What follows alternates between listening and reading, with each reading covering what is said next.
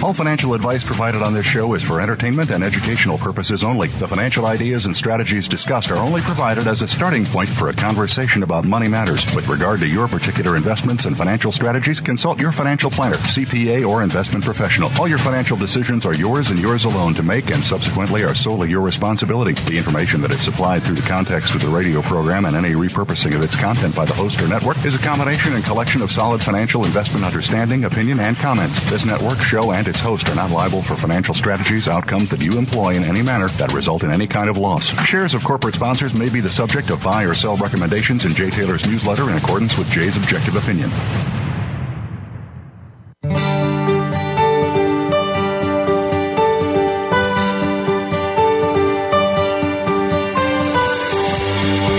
Welcome to Turning Hard Times into Good Times with your host, Jay Taylor. This hour will help investors fix issues and achieve personal gain. Now, here's your host, Jay Taylor. Hi, welcome. I am Jay Taylor. Welcome to Turning Hard Times into Good Times, and I'm your host. This is the 21st day of January 2020. And as always, I'd like to remind you I'm the editor of a newsletter called Jay Taylor's Gold, Energy, and Tech Stocks. And you can subscribe to my letter by going to miningstocks.com. And certainly this is a good time to subscribe to my letter and other newsletter writers that are championing, at least that are researching and writing about the junior exploration sector, because now there's money coming into the sector. Drill holes are being put down, and gold deposits and silver deposits are being found. And some of them are looking very, very, very, very attractive. And, of course, I write about that every weekend in my newsletter. Also like to encourage you to consider signing up for Chen Lin's letter. What is Chen buying? What is Chen selling?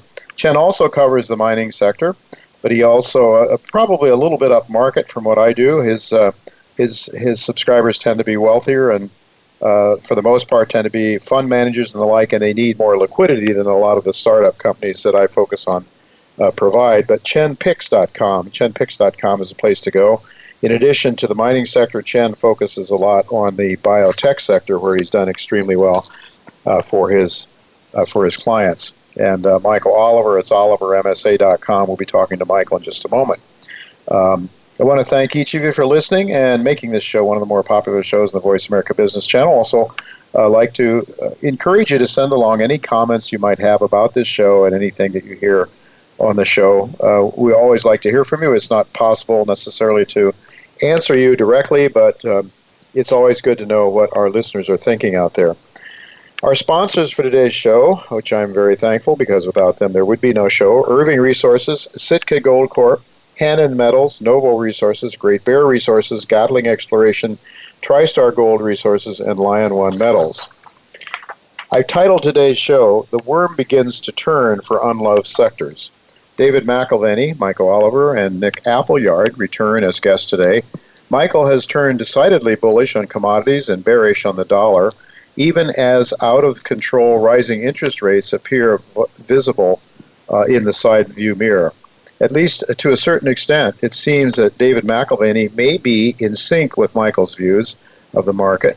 David recently opined that the worm is beginning to turn for unloved sectors. We will ask David which markets he believes are at the turning point as 2020 gets underway. What fundamentals does he see that convinces him of these changes, and how might strife in the Middle East and trade with China and all that come into play?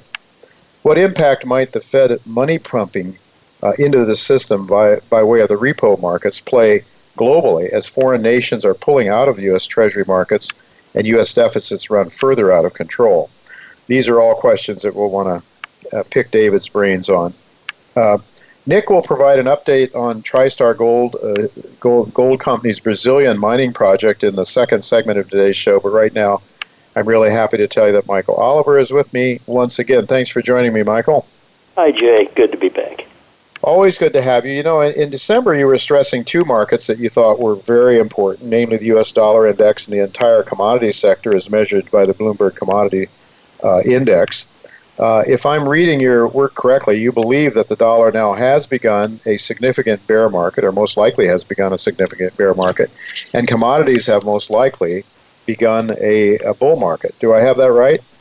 Yeah, it's an arm wrestling situation, though. Right now, the Bloomberg is backed up over the last several days, and the dollar has rallied some.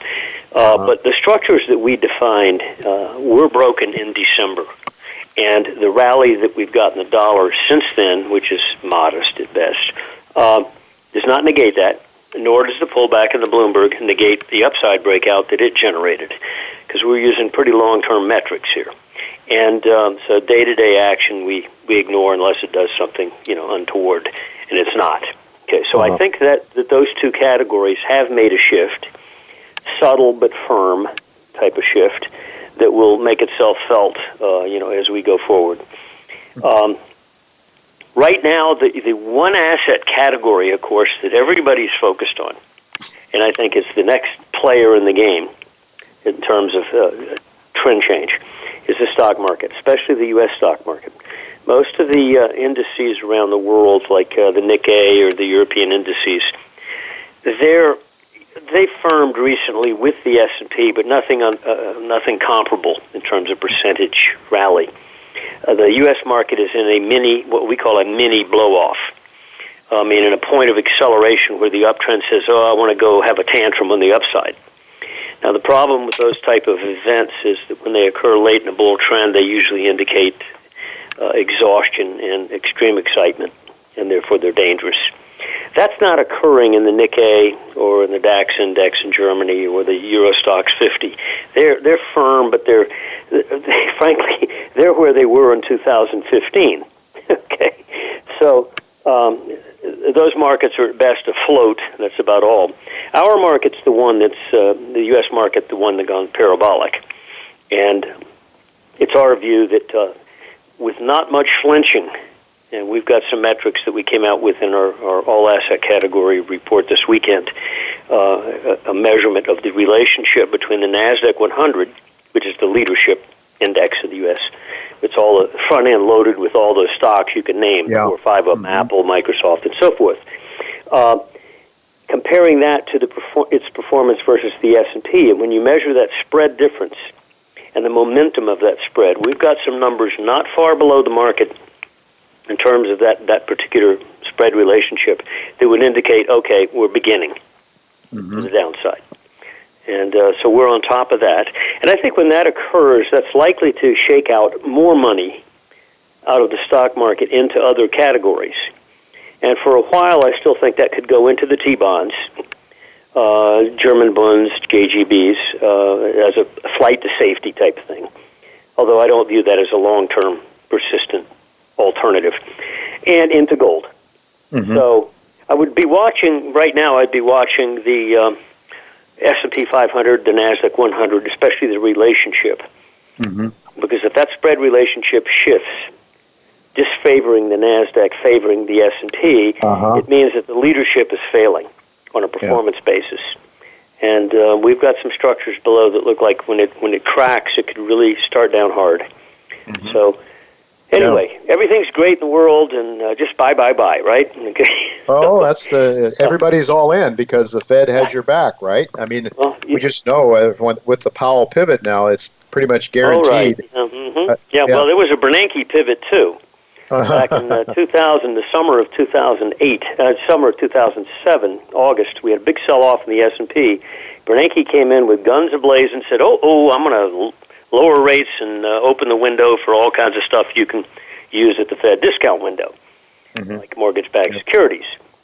And we know that stopped that market from going down, didn't it? I guess not quite. So I guess because the NASDAQ 100 has all those really, really huge companies in there, I guess when that thing starts to go, it could really go fast, right? I think so, yes.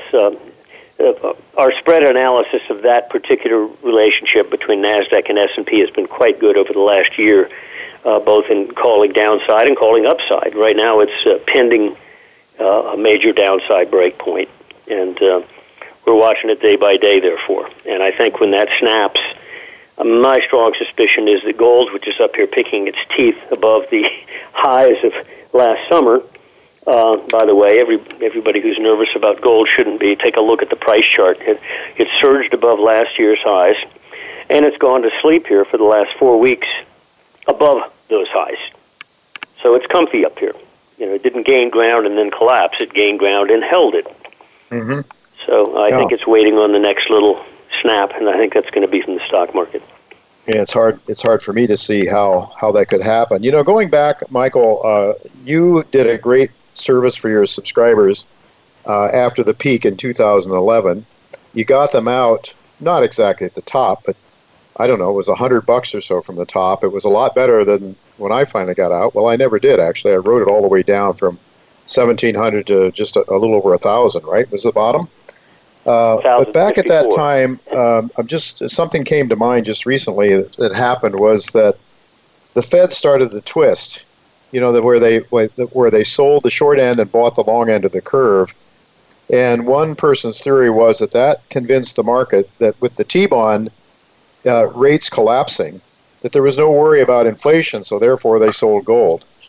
And do you suppose, I don't know if that's the reason, I'm sure always there's many different reasons why people do things and why they make decisions to buy or sell, but if that in fact was a major factor, I'm wondering if that might not be something that gold investors should be on the lookout for sometime in the future. If we start to have rising interest rates and the long bond starts to rise, as I believe you think is very possible here in the future, especially if we start having some serious commodity inflation, which I think you also think is a possibility, then, there's always tricks these guys can play to try to rip the rug out from underneath you, right? So I just want your thoughts. I know that you focus on the, from a technical perspective, and that you're not concerned about different reasons why things do what they do. That becomes apparent sometimes later. But I guess it's always possible. Nothing is a one-way street forever, even though right now everybody thinks that not everybody, large percentage of people, probably smaller investors, think that you can't lose in the stock market. Mm-hmm. Oh, well, the Fed does manipulate things, and when they do manipulate things over the last decades, and now more recently, the extreme manipulation, not just by the Fed, but the ECB and the BOJ, has boosted equity prices. In fact, the BOJ is an owner of stocks. I think they own like more than 10% of the ETFs over there. Anyway, their intent was to buoy stocks. Bernanke stated it outright. One of the policy goals was to boost stocks to create sentiment. So the consumers would go out and spend their money, not save it. Which is a lunatic idea, but anyway, they did it, and it worked. Well, it worked because the S&P had collapsed from 1570 down to 670 between the 2007 high and the 2009 low. And so naturally, at that point, it made sense from a price point of view that, okay, we've got a bombed-out market here, so it could go up. Now, so, maybe the first half of the bull market in terms of price, up to 2015, let's say, was justified. It wasn't excessive. But then everything since then on the U.S. stock market has been, squeezed out of the tube, I think, to a point of excess. So I think the Fed has created another bubble situation, this time equity markets. Prior, it was real estate markets. This time it's equity markets. And I think when that comes undone, they will not be able to stop it. They've not been able to stop their prior bubble bursting, 2000, the 2007 burst to real estate market. So when it comes undone, despite the fact they continue a policy to try to save things, it doesn't work because the excess was too excessive. And when it comes unwound, there's a thing called Mother Nature. And I think we're at that point now, but I think the excess now, instead of like real estate or whatever, or .com, it's now the stock market, especially the U.S. stock market. Yeah, and, for sure. And some people would say it's also the treasury market or the bond market. And I think your technicals, though, Michael, are bearish long-term for the T-bond. Am I right about that? I think that the T-bonds, they're dangerous to be short because if you get a rapid, brief stock market slump as part of a broader slump, how the stock market can do it fast occasionally. When that happens, the flight to safety into T-bonds, into bunds, into JGBs will occur. And if you're short those markets, you'll be skewered. However, I doubt that those rallies, when they occur, will be sustainable, meaning that once we get one of those spike rallies again, flight to safety, I think that alternative, namely the government bond market, will cease to be attractive to investors, in which case you're left with pretty much only one area, and that's the broad commodity category, which is totally bombed out. Mm-hmm. It's not going down anymore. The issue is up. And the gold market. And those are fairly small arenas compared to the global stock market and the bond markets. So, if all of a sudden everybody wants to grab hold of a position in those areas, commodity-related stocks, commodities, gold, etc., it can be quite a wet bar of soap. So or akin to Niagara Falls through a garden hose or something like that. Right. Well, all right. Well, we'll have to leave it go at that, Michael. Thank you so much. Again, always a pleasure to have you on. And in a couple of weeks from now, we hope to do it again. All right? Thank you, Jay. Bye-bye. All right, folks. We do have to go to break now, but don't go away because Nick Appleyard, the president and CEO of TriStar Gold, will be with us. A very promising advanced stage gold mining project in Brazil that looks very good to me. I hope you'll stick around and listen. Don't go away.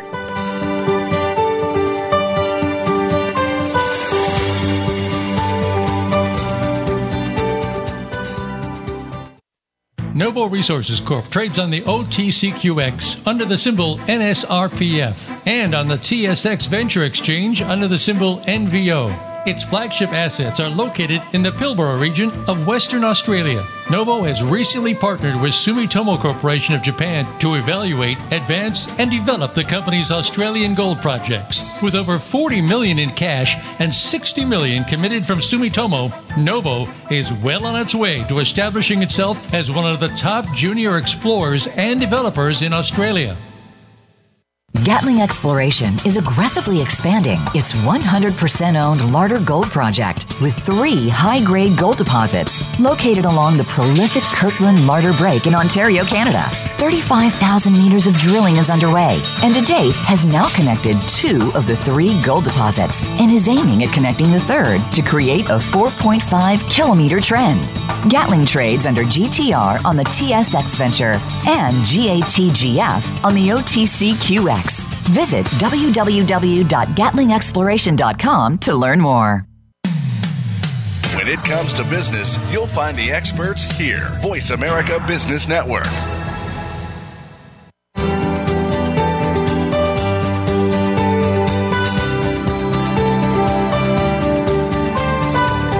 You're listening to Turning Hard Times into Good Times with your host, Jay Taylor. If you have a question or comment about today's show, Jay would love to hear from you at 1-866-472-5790. That's 1-866-472-5790. You can also send an email to questionsfortaylor@gmail.com.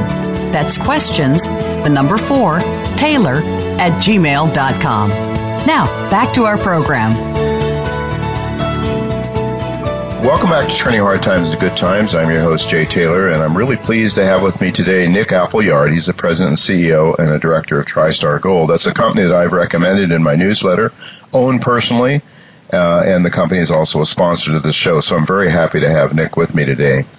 Nick has executive experience in mining, having previously been the CEO of Chaparral Gold and the Vice President Corporate Development for International Minerals. He has over 25 years of international experience in precious metals and exploration mining, and he has managed exploration, development, and production joint ventures in North America and South America, including extensive project development experience in South America with more than 10 years, and he's currently operating with TriStar in Brazil.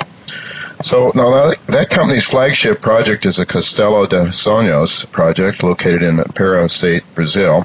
It's an advanced stage paleoplacer gold project, mineable from surface, and based on a recently completed PEA, the economics look very strong. For example, the study projected a production of 1.1 million ounces of gold over 8 years, but with an all-in sustaining cost of production of only $687 per ounce and a gold price of $1,250, the project was projected to provide an IRR of 43% and an after-tax U.S. $264 million present value.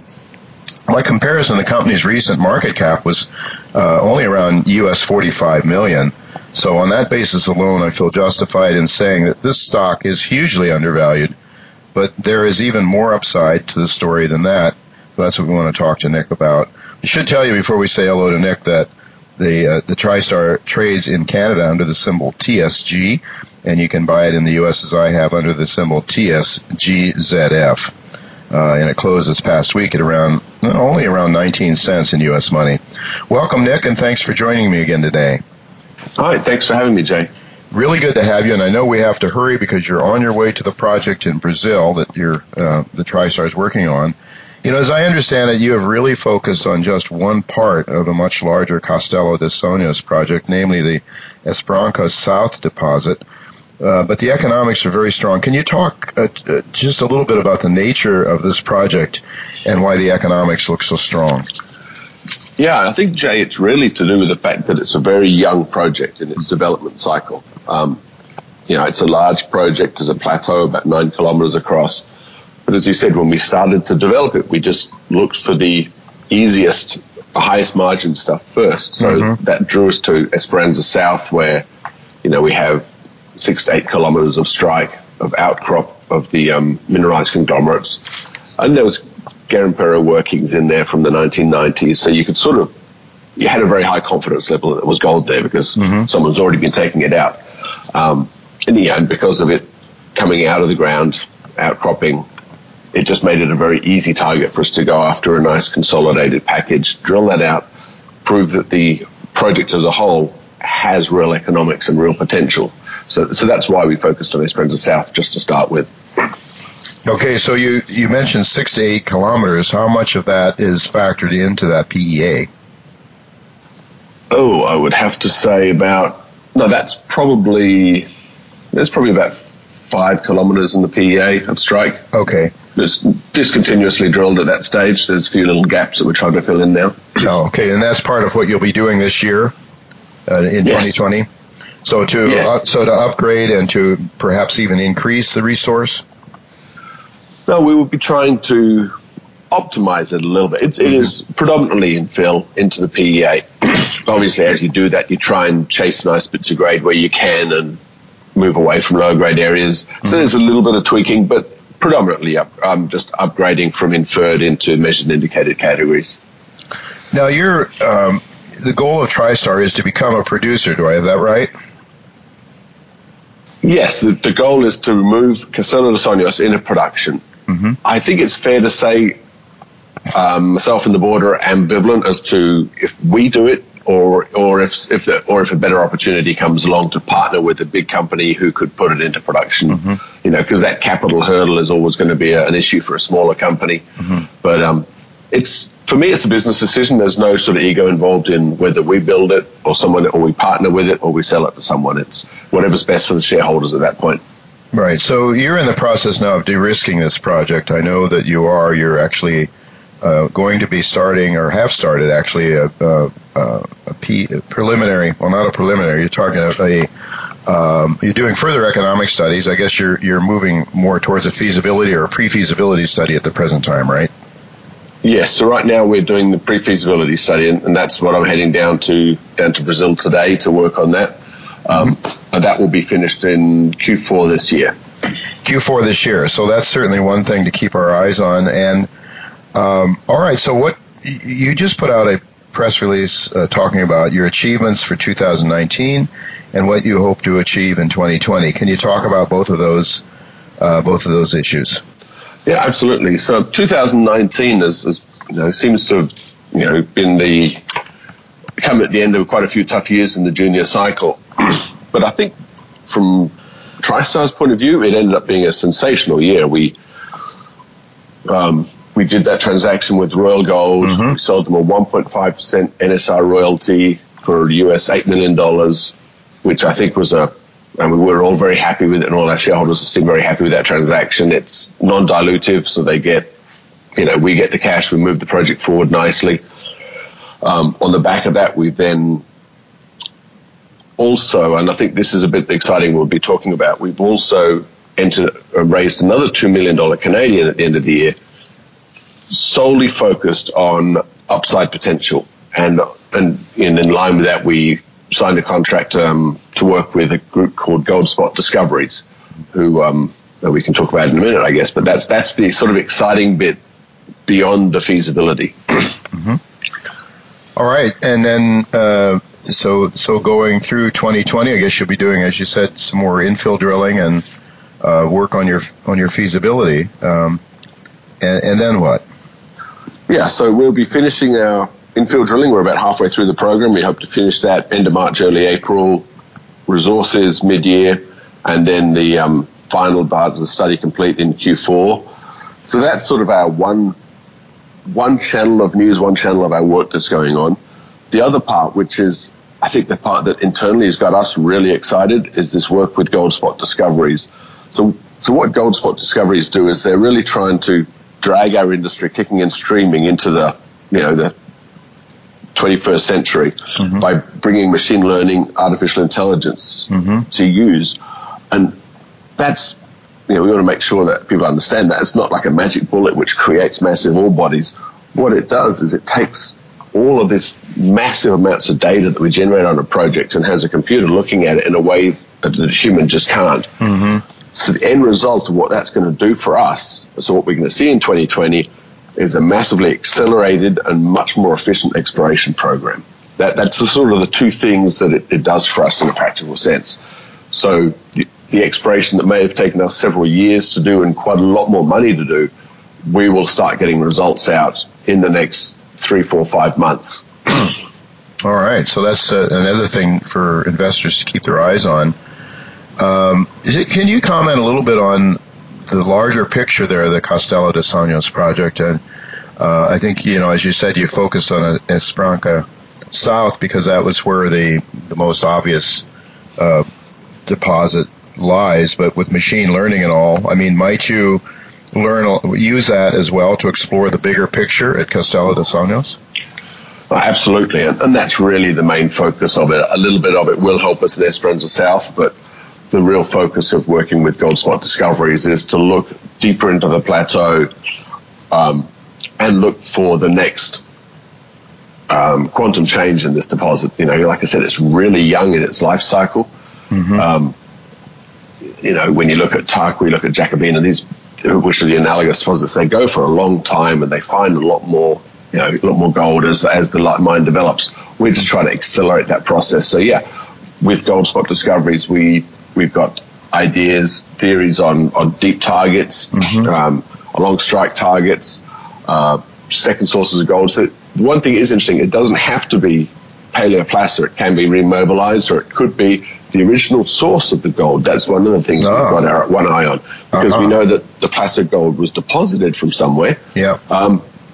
With the greater amount of computing skill, we'll actually be able to get directions back to where to look for that original source of the gold. So there's a lot of things that could come out of it. And what's really good is it's very efficient, and it's going to come out, as I said, in the next 3, 4, 5 months. Yeah.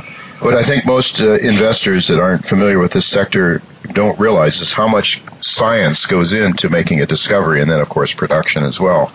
But with this machine learning now, I guess exponentially, it empowers geologists exponentially, because it can put together all manner of data that and factor it together in a way that humans can't really do, right? So it's absolutely. Especially these days, we seem to be collecting a lot more data, and once it just becomes overpowering. Yeah. To a geologist, the geologist can look at a cross section of drill hole and gold grades, but in your mind, you can't integrate that with geophysics and geochemistry all at the same time in a 3-dimensional format, or even in 4 dimensions, because we're looking at the time when things were developed relative to each other. So for sure, yeah, that's where the computer can just do what we just can't do ourselves. Yeah. Well, I mean, in my way of thinking here, with a minuscule market cap, obviously very strong economics, I guess it's hard to see why the shares are trading where they are, as low as they are. But I would ask you that one other question that comes to mind. What about the community relations and Pará State, Brazil, which I believe is a very pro-mining province of Brazil? But could you just comment perhaps briefly on your relationship with local people, because that's always an important aspect for companies mining in another country. That's dead right. Well, it's critical wherever you are, I think. I think mining projects, it's like real estate. It's like location. before I moved into this company, one of the things we looked at a lot was where this is situated, and being right next to a highway, right next to a power line, we've got the infrastructure, but then, as you said, the community side is critical. There is a local community about 20 kilometers from site, but they're all originally, they moved to the town in the 1990s for logging, farming, and mining. Mm-hmm. They're sort of primary industry people who, as a general issue, generally would not object to a mining project near them. And as such, we don't have any issues right now.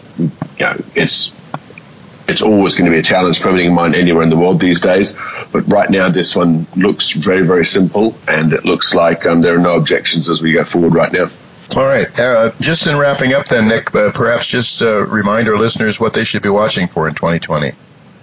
Okay. I think the big thing's going to be the first half of the year is going to be this upside, what's coming out, what's there beyond Esperanza South, where this project's going to get to, and hopefully some idea of total size we might achieve. So the exploration results are going to come out over the next 3 to 6 months.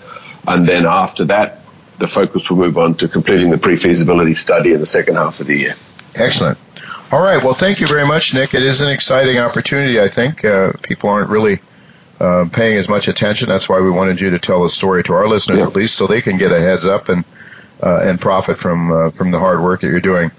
Thank you so much for being with us, and safe travels and all the best as you travel down to your project in Brazil. Okay. All right, folks. Well, that is all the time we have for this segment. Now I'm going to be, but don't go away, because David McAlvany will be with us right after the break. So don't go away.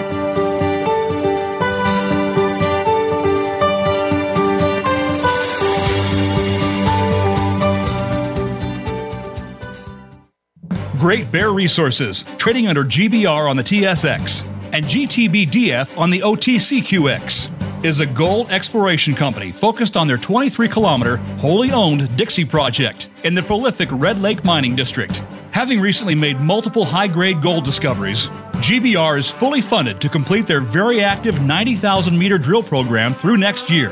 Considered one of the best-performing exploration stocks in the last 2 years, GBR aims to release a maiden resource in early 2020. To stay up to date, visit greatbearresources.ca. TriStar Gold is a gold exploration and development company listed on the TSX Venture Exchange under the symbol TSG and on the OTCQB under the symbol TSGZF. The large and growing gold resource at Castelo de Sanhos project is located in mining-friendly Pará State, Brazil. A recent $8 million investment from major mining company Royal Gold will advance the CDS project towards a feasibility study in 2020. TriStar Gold enjoys strong institutional shareholder support from groups like Gold 2000, RBC, Sun Valley, and U.S. Global. Voice America Business Network, the bottom line in business.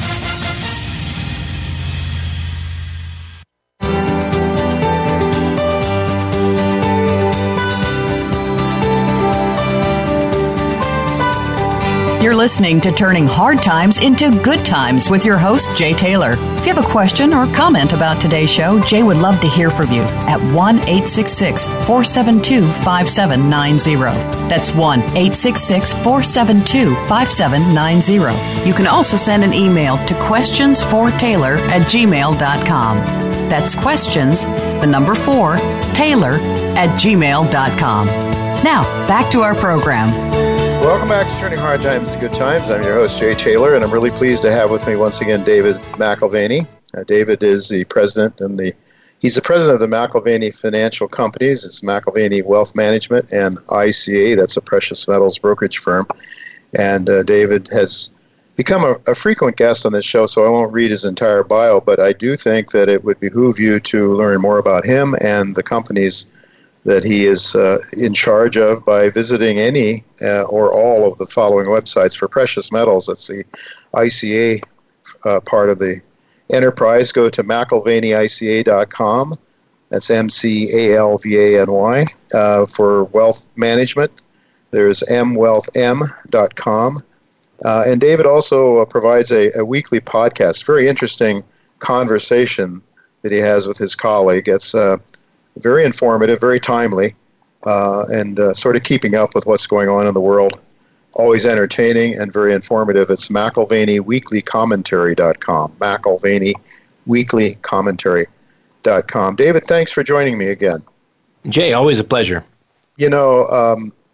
Before we get started, I noticed that one of your firms, McIlvaney Wealth Management, is providing a conference call addressing the subject of how to survive an equities melt-up. And it's scheduled for this Thursday, January 23rd at 4 p.m. Eastern Time. Is this open to the public? And if so, how can people tune into that? It is open to the public. It's going to be a great discussion with Doug Noland and myself. Doug's a veteran on the short side and understands the credit markets like very few alive today do. And so the conversation will be on the macro environment and also some of the aspects that we see in the financial markets today that are worrisome. What we've done in our offering with what we call tactical short, that's one of our managed products. We have more of a commodity-focused offering as well. But the tactical short, we've managed to outperform all of our competitors handily this last year. Now, outperforming and losing money are two difficult things to swallow at the same time. But it requires a tremendous amount of risk mitigation. We've had the markets melting up, and so to be short in a market melt-up is never comfortable. Mm-hmm. But we've done an amazing job mitigating those risks, and that's what we'll get into on the call this Thursday. And you need to register ahead of time. You can register at MWealthM. That's McIlvaney Wealth Management, or MWealthM.com. Mm-hmm. Very good. All right. Well, so we're in a melt-up, no doubt about it. Stocks are expensive. Maybe you could put that in some perspective for our listeners, just how overvalued, and can you compare them with a couple of other times in our history where I think we're pretty close to some of the tops, aren't we? Yeah, it depends on your metric for valuation. If you're talking about price to sales, so looking at the sales of a company, if that's at all-time highs. So the price of the S&P, NASDAQ, and Dow are now at levels that have never been seen before on that metric. In terms of price earnings, I prefer a modified price earnings, which would be your cyclically adjusted price earnings, takes out some of the earnings volatility, puts us at 34.5, and we're the second most expensive market in U.S. financial history, the first being the year 2000 and the tech bubble. We're actually far more expensive now than we were in 1929 at the market peak there. A lot of leverage in the system in 29. There's a lot more leverage in the system today. I think these are some of the things that have us sort of up at night and maybe even up in the middle of the night. Mm-hmm. We ended 2015 with $210 trillion in global debt. And over the last 5 years or four and change, we've added $47 trillion to that. And for that extra $47 trillion in debt, we now have China, the number 2 economy in the world, at 29-year lows in terms of economic growth rates, and the U.S. Just kind of whimpering along at a sub 2% growth rate. And so, what does $47 trillion get you these days? Not what you would think in terms of economic activity and growth. Yeah, well, because a lot of debt comes along with that, of course, and that's the burden of a fiat currency instead of an asset-based currency. It's a little different. So we had David Rosenberg on this show last week, and he mentioned that it's just, the stock market is becoming so detached from the real economy. David's work suggested that a correlation of only about 7% to the real market right now, and he says that's in the past, he could see between 30 and 70% correlation between what's going on, economic metrics and the stock market. On the other hand, 95%, according to his work, is related to the money creation by the Federal Reserve. So ideally, the equity market should be related to, you would think, earnings growth, the real economy, and I guess to a certain extent, earnings per share have gone up, but as you've talked about in one of your podcasts recently, that's not really directly related so much to economic growth as it is to other factors. What are some of those factors? Maybe you could just talk a little bit. Why the equity market? Of course, there's tons of money going into the market at a time when interest rates are extremely low, so stocks aren't getting any competition from interest rates. But what are some of the factors that have really caused earnings per share to hold up as well as they have? Yeah, and I think it's a careful distinction between earnings and earnings per share. Here we are coming to fourth quarter reporting, And companies in the S&P 500 are projected to report a 2% decline in earnings for the fourth quarter from the year earlier period. And if that in fact is the way it plays out, that'll be the fourth straight quarter of declining earnings.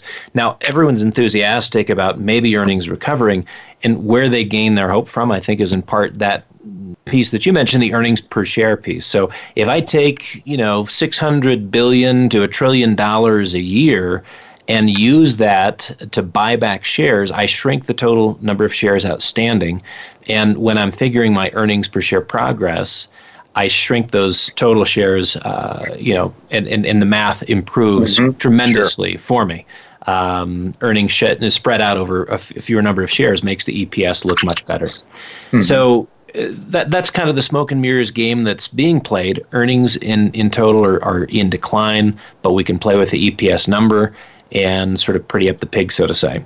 Yeah, and I think you mentioned on one of your podcasts recently also that the number of equities, the number of stocks out there in the universe of the market, much smaller. I think it was almost, if I remember, something like half as many shares as there were a number of years ago. That is, number of companies that are trading in the market.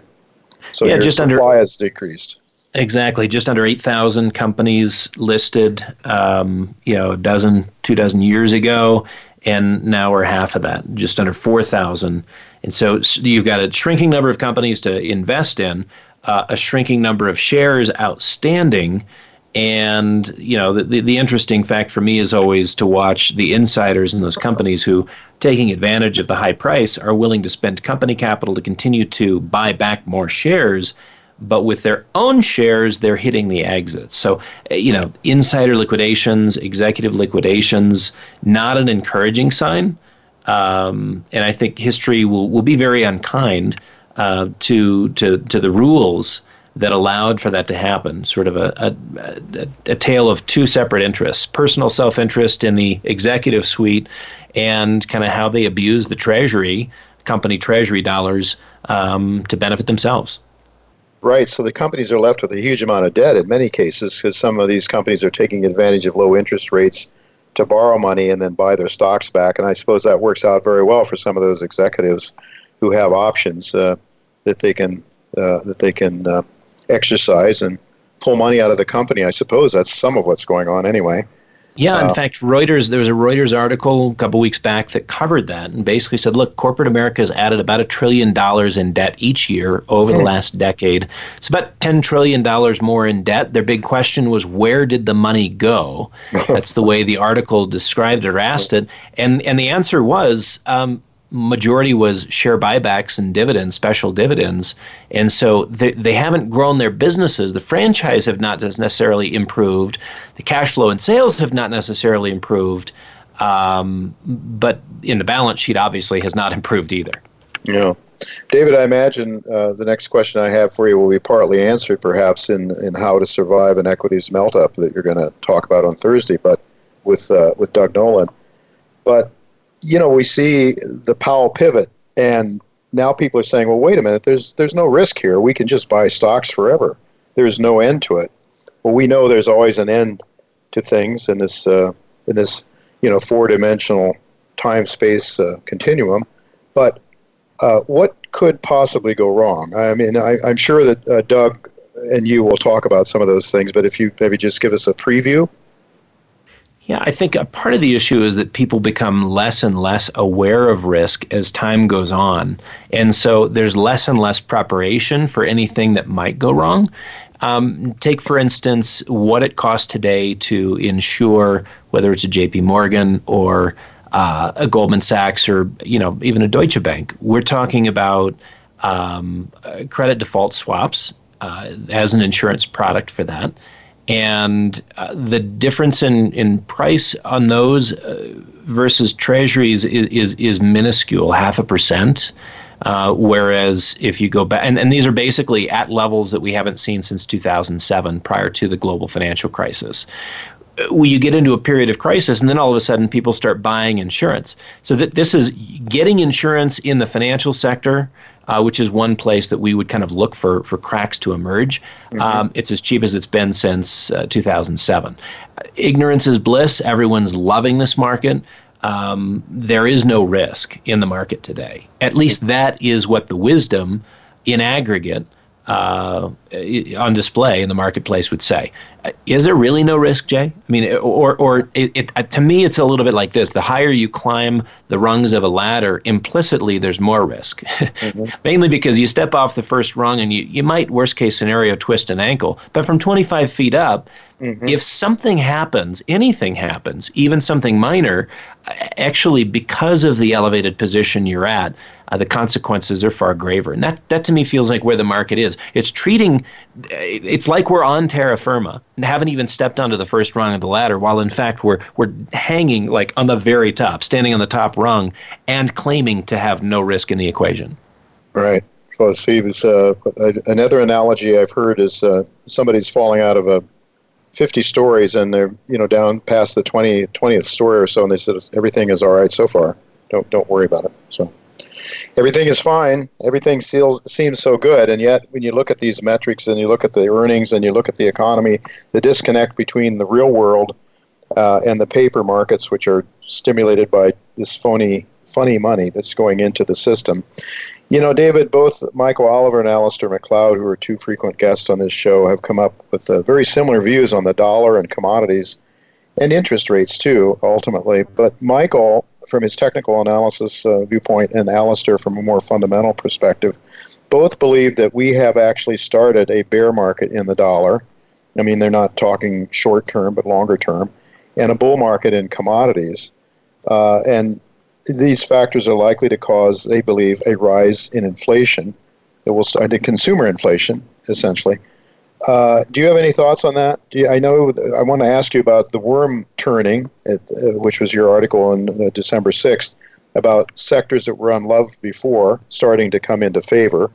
But do you have any thoughts on, it seems like inflation is something that happened in the 70s. It's never going to happen again. Any thoughts?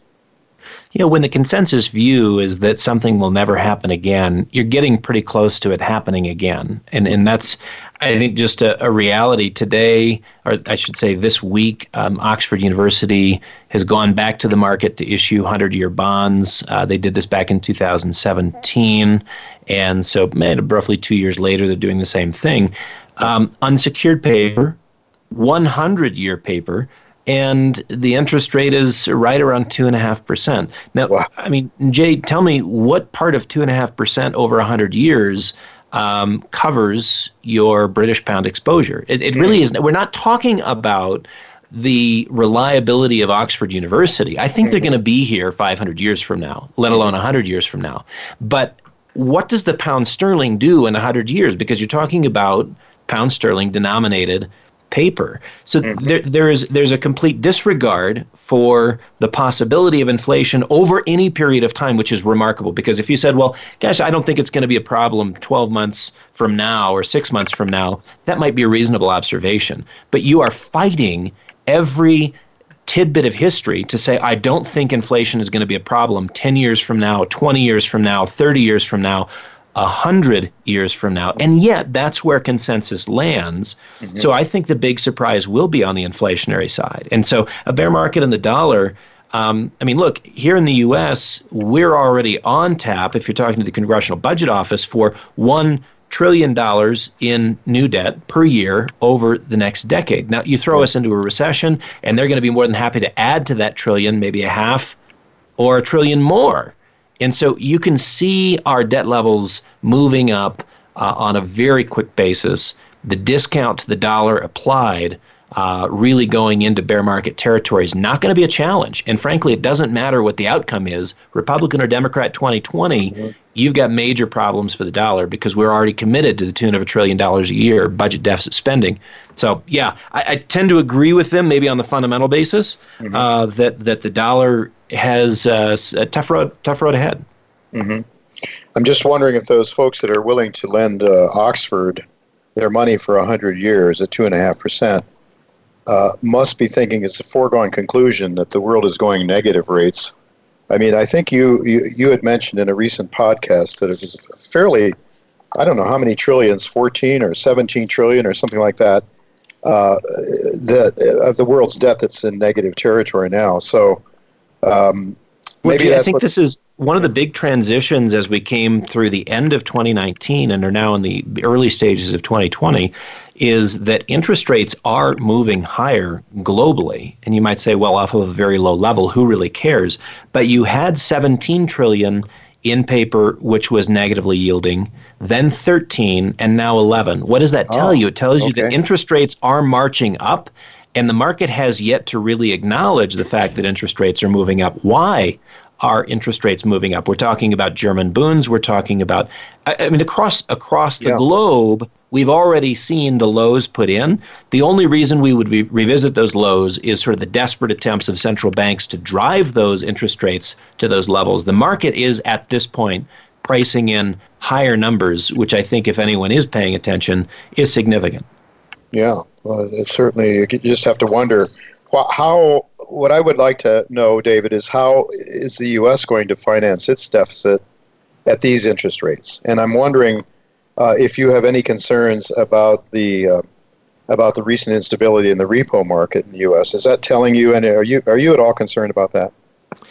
Well, I think that the challenge with the repo market is basically hedge funds have figured out how to finance themselves directly from the Fed, and arguably you could say indirectly, because there's one intermediary between the hedge fund community and the Fed. But that's actually in discussions to be eliminated as well, to give them direct access. Think of it, the largest leveraged speculative community the world has ever known, getting direct access to central bank money printing. What does that spell for you? Problematic at all?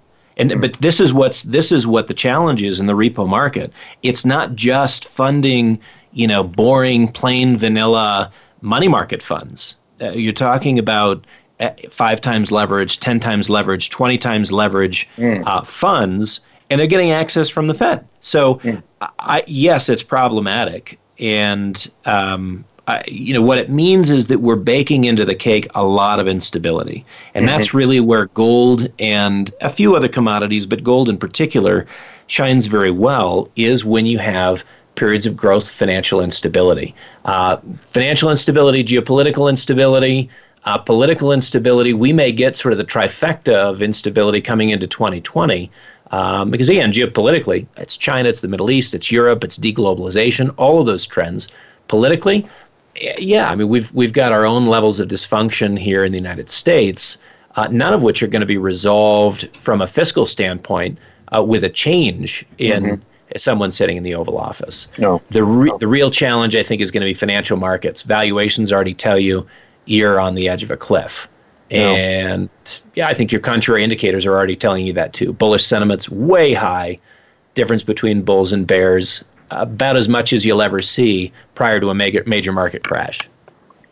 I saw that the explanation here for the repo spike at the repo markets was that the large banks, the 4 large banks that had been lending to the repo market, had really, or actually had before that, had been buying a lot of the treasuries, a lot of the huge amounts of treasuries that were issued, and they got to be treasury rich and cash poor, and they stopped lending to the repo market, and then the Fed had to step in because there weren't enough. So I don't know. That's my understanding, but I'm just wondering, do you see any real problem? I mean, that Donald Trump is anything but a fiscal conservative, and we're running huge deficits, trillion a year or whatever it is. It's big. And who's going to want to buy these treasuries at these rates? That's the question. And then I want to ask you about something else that you're doing in your firm. But do you have any thoughts on that? Who's buying our treasuries these days? Yeah. Ironically, in a world that is as yield-starved as it is, there's a limitless number of buyers for treasuries at these interest rates. Look at this week with both the Italians and the Spanish, 4 times and then 5 times oversubscribed for 10-year Treasury paper, and we're talking about Treasury paper that yields far less than ours. How is that even possible? How is it possible that the inflation expectations and credit risk of the Italians and the Spanish is better than the U.S., something is very wrong in the world of fixed income when fiscal prudence shines brightly a halo around the Spanish and the Italians. And I'm not trying to be jingoistic. This is just a reality. They've never known how to run their fiscal ship rightly, and we don't either. You're right. The U.S. is just moving more in their direction, but you don't have accurate market pricing in fixed income, and that's one of the reasons why I think you saw gold move last year. In spite of the stock market moving up, you have a greater audience of investors saying this does not add up. There's risks implicit that are not accounted for in the price of stocks and bonds. We better do the smart thing and create something of a hedge for ourselves. So I think gold demand 2019 was a significant tell in terms of the chaos that's expected and likely to be a 2020 reality. Yeah, I believe my engineer is telling me he says we have 2 minutes yet. So let me ask you this, David. At ICA, you do a lot of very interesting things with relative values, gold, silver, platinum, palladium, that sort of thing. Could you talk about that for a moment? Yeah, so one of the things that has been on the minds of lots of investors lately is, gosh, palladium's going through the roof. Should we own some? Will it continue? And our advice is pay attention to the ratio between the metals, and these are the kinds of things that we put in motion for our clients inside of IRAs and storage accounts and whatnot. So platinum and palladium trade, as you know, and they're used similarly for industrial purposes, but the ratio between them is radically different. We would be moving from palladium into platinum at these numbers. It just did this for some folks, and they're increasing their ounces 11 times. So it's a pretty phenomenal thing. When your paper gains in dollar terms are up 5.5x, but your ounce gains are 11x, and that's in 12 years. It's taken us 12 years. These trades don't happen every Tuesday. But over a decade or more, here we are with an 11 times gain. Just did this trade for a client yesterday. And so playing the ratios is important. If you're interested, we can get you a copy of How to Double Your Ounces. Okay. And How to Double Your Ounces, if you request that from our website or call our 800 number, 800-525-9556. That's a description of how we do what we do and an introduction to the team that's been doing that for 50 years very effectively. Right. Excellent. Very good. Well, we'll have to leave it go at that, David, because we are out of time. I want to thank you so much for being with us, and we'll look to do it again sometime in the near future if possible. All right? Thank you. Great to be with you. All right. All right, folks, that is all the time we have this week. Next week, Dr. Quentin Henning and Dr. Mark Faber will be with us. They're scheduled guests, and so until next Tuesday, goodbye and God's blessings to you.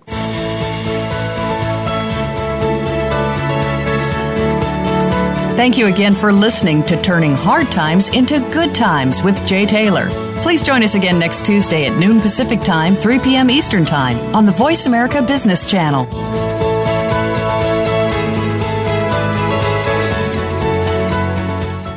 Lion One Metals, one of 2019's top-performing gold stocks, is geared for aggressive growth in 2020. With drilling underway at its fully permitted high-grade Tuvatu gold project in Fiji, one of the last high-grade gold deposits of its kind anywhere in the world, not owned by a major gold mining company, Lion One trades in the USA on the OTCQX under the symbol LOMLF and in Canada under LIO on the TSXV. To learn more about Lion One's world-class high-grade gold potential in Fiji, go to liononemetals.com.